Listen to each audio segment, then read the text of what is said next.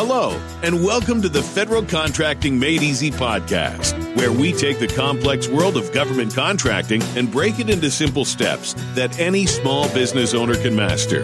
Now, let me introduce your host, Nancy Byerly. Now, specifically, Prime Subcontractor Agreement. Joint ventures and partnerships will be covered in another episode. And I've had a lot of people reach out and say, Nancy, can I use this to obtain my first government contract? And I've always said no. But I've been thinking about that, and maybe I was a little too rash. Maybe if your circumstances are like the following, then it might be a great way to do that. And that is if you have plenty of past performance, you have plenty of employees on hand, you have the resources, the working capital, you have the equipment, you're able to purchase the supplies needed to be able to produce the product or provide the service, then this might be a great way for you to get your foot in the door. If you cannot do that, if you don't have the resources to be able to do that, then maybe not the way to absolutely go. And the main reason for me saying this is because remember that certificate of competency. Can you actually perform the contract? And we have to watch out for the ostensible subcontractor rule. Overly reliant on your subcontractor because you still have to perform your percentage of work requirements. And that's why I get a little antsy about saying yes when you don't meet all those conditions before.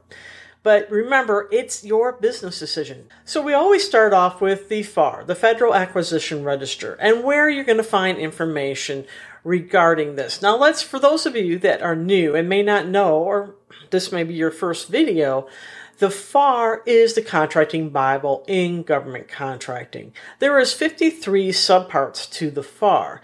Each subpart covers a different topic or section to that FAR. Now, nearly every agency has to follow the FAR. There's only two that are exempt, and that is the Federal Aviation Administration, otherwise known as the FAA, and the U.S. Mint. Each agency has the opportunity to add additional requirements and guidance in what's called a supplement to the FAR. For example, DoD has a DFARS, which is the supplement to the FAR for Department of Defense. These supplements do provide additional rules and regulations that you have to follow. So not only do you have to meet the requirements that's in the FAR, you have to meet the requirements that's in the agency supplements to the FAR. The definition of a teaming agreement will be found in FAR Subpart 9.6. That it's basically a contract between the prime contractor and the subcontractor. There's basically three options available. I've kind of hinted on this a little bit before. It's the prime sub, which is what we're concentrating today's episode on. It can be a joint venture or it can be a partnership. I'm really not going to discuss the partnership at all in any of the episodes because it'll be similar to the joint venture. Remember, I told you that the regulations have to come from somewhere. And so the Code of Federal Regulations, otherwise known as the CFR, provides the guidance that goes into the FAR. So Title 48 of 9.602 will actually give you some additional guidance. So let's look what the Code of Federal Regulations has to say about the actual teaming agreements. And so it states that the contractor teaming arrangements has to be desirable for both the government and for the industry in general. These arrangements can complement each unique business capabilities and offer the government the best combination of performance, cost, and delivery for the products and services that they're seeking. And that's going to be a benefit to the government. Remember, the government's always looking for the lowest cost. So typically, these arrangements are formed prior to submitting a proposal. However, they can be done after contract award. You have to notify the government and let them know that you're doing a prime sub relationship, and you have to provide that information to the government. So let's look at the benefits of a teaming agreement. It basically limits the obligations to each party to that particular solicitation, and you can tailor the negotiations to that specific solicitation. It allows you to incorporate a variety of termination clauses in there in addition. Generally, a teaming agreement applies only to one solicitation. As a result, this limits the parties' obligations to one another. Teaming members can tailor the negotiations into specific solicitation and incorporate a variety of termination clauses. Teaming agreements allow potential businesses partners who are unfamiliar with each other to try a small contract together before they venture into something bigger and form a joint venture, for example. So basically, each party is going to be responsible for their particular own proposal writing. They're going to write what they're going to do, and the other party's going to write what they're going to do. And then you're going to combine those together and submit that as your proposal. And also remember that you have to comply with the limitations on subcontracting. Basically, you have to self-perform your percentage of work requirements. If both parties comply with the limitations on subcontracting, the parties will not be considered affiliates for business size standard calculations. Please note that if you submit your offer and then form a teaming agreement, you must disclose that teaming agreement to the government before it can become effective. And you're going to want to see 48 CFR 9.603 for more information on those actual procedures. Drawbacks to teaming agreements. 1, they're limited to only one solicitation. Whereas if you had formed a joint venture, you would be able to do at least 3 contracts over a 2-year period. The prime sub has to negotiate the teaming agreement for each solicitation. There's always the risk that neither party will come to an agreement on the terms and conditions. That's something that you need to be aware of and take steps to ensure that you can migrate those risks to the lowest level possible. The prime is the only contractor that can talk to the government. If you're a subcontractor, you really don't have the authority to talk and discuss anything about that particular contract.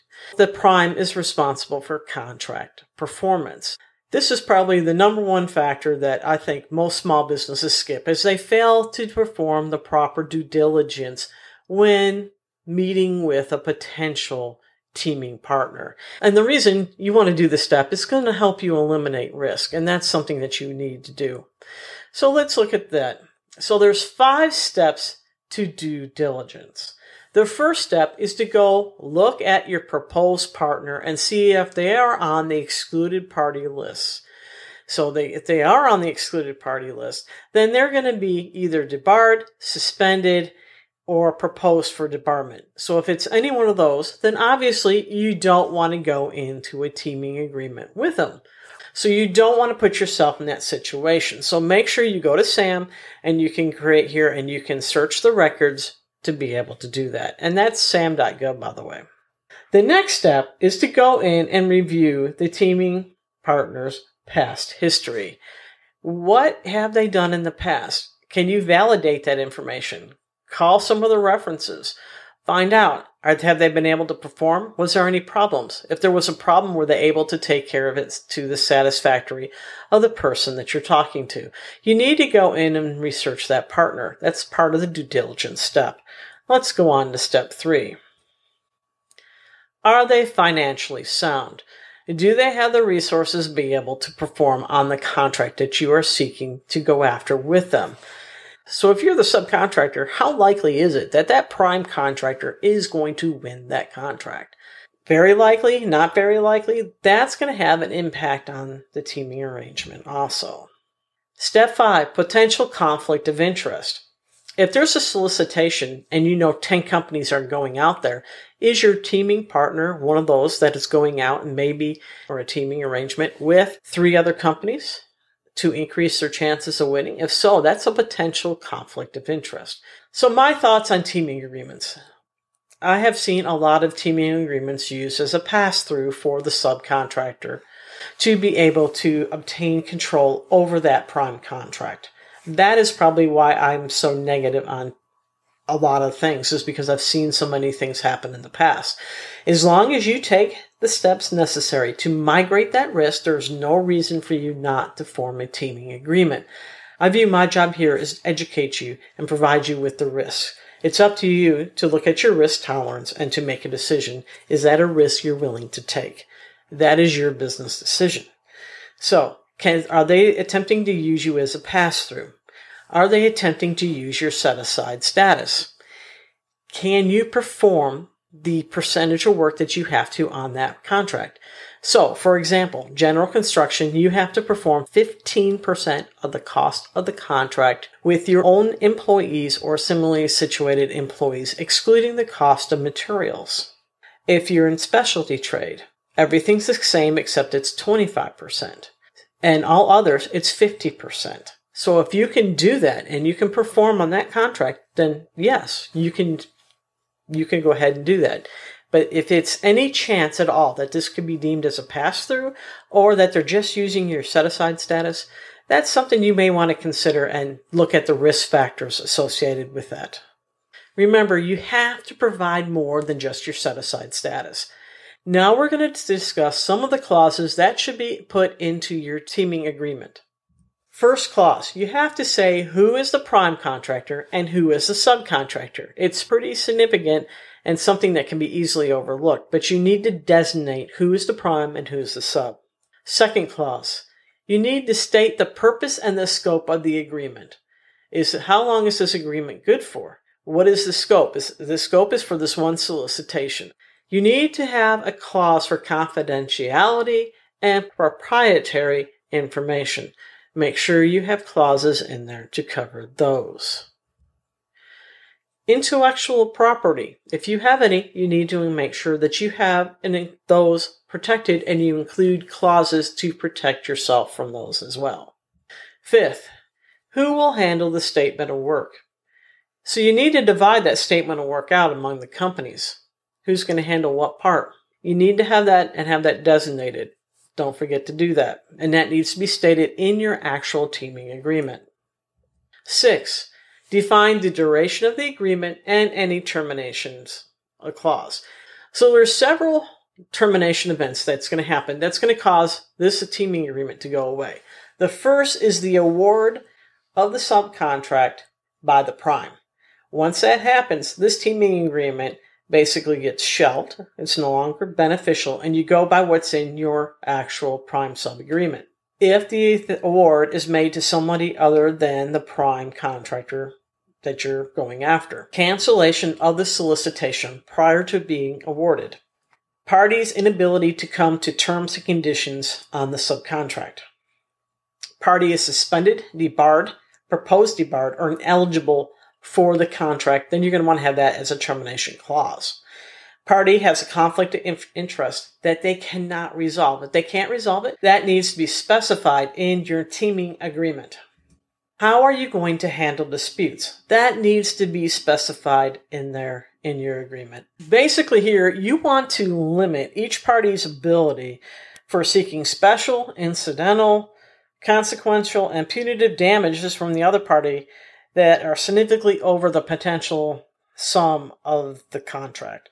In other words, you don't want them to be able to sue you or go after you for more than the cost of the contract. In your teaming agreement, you need to have a clause for equitable remedies. That will be used if a teaming partner breaks or breaches the teaming agreement. You can put an injunction against that particular party. And that's what you want to make sure that you have it in there. Number 10, no assignment without clause.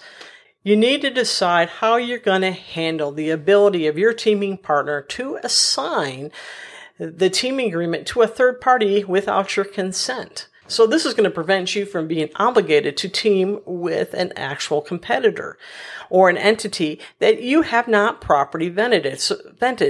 So you need to have a no alignment clause in the actual agreement. And it also needs to specify if permission is required when there's a change in control, a merger, and acquisition. If any of those three things happen, then they need to ask you, and you need to have that clause in there that they need to ask you before they can assign that teaming agreement or let somebody else have access to that teaming agreement. Like I said before, you need to have it. You don't want your teaming partner to be able to bid with somebody else on the same contract that you're bidding with them on. So you need to be able to have something in place that says exclusively and non-compete. You also don't want that partner stealing your key employee. if you have a key employee and they come along and steal that key employee, that could hurt your business. So you don't want them to have that. So you need to put some protection in there for that. And lastly, you need to specify the period of time that this agreement is going to be good for.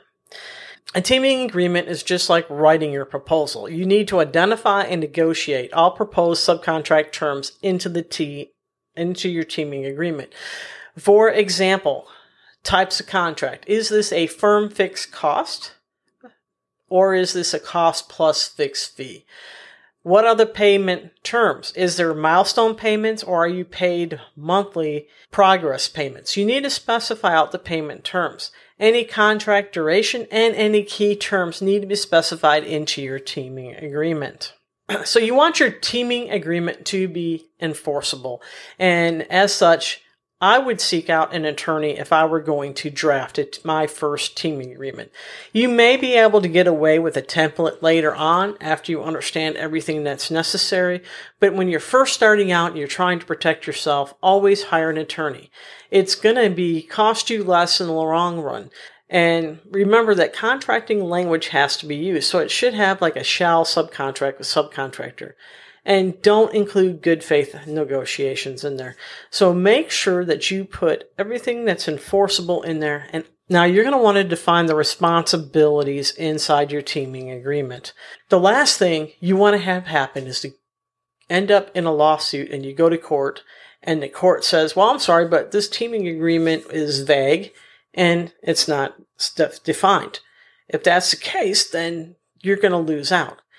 You need to define the responsibilities to every section within that statement of work.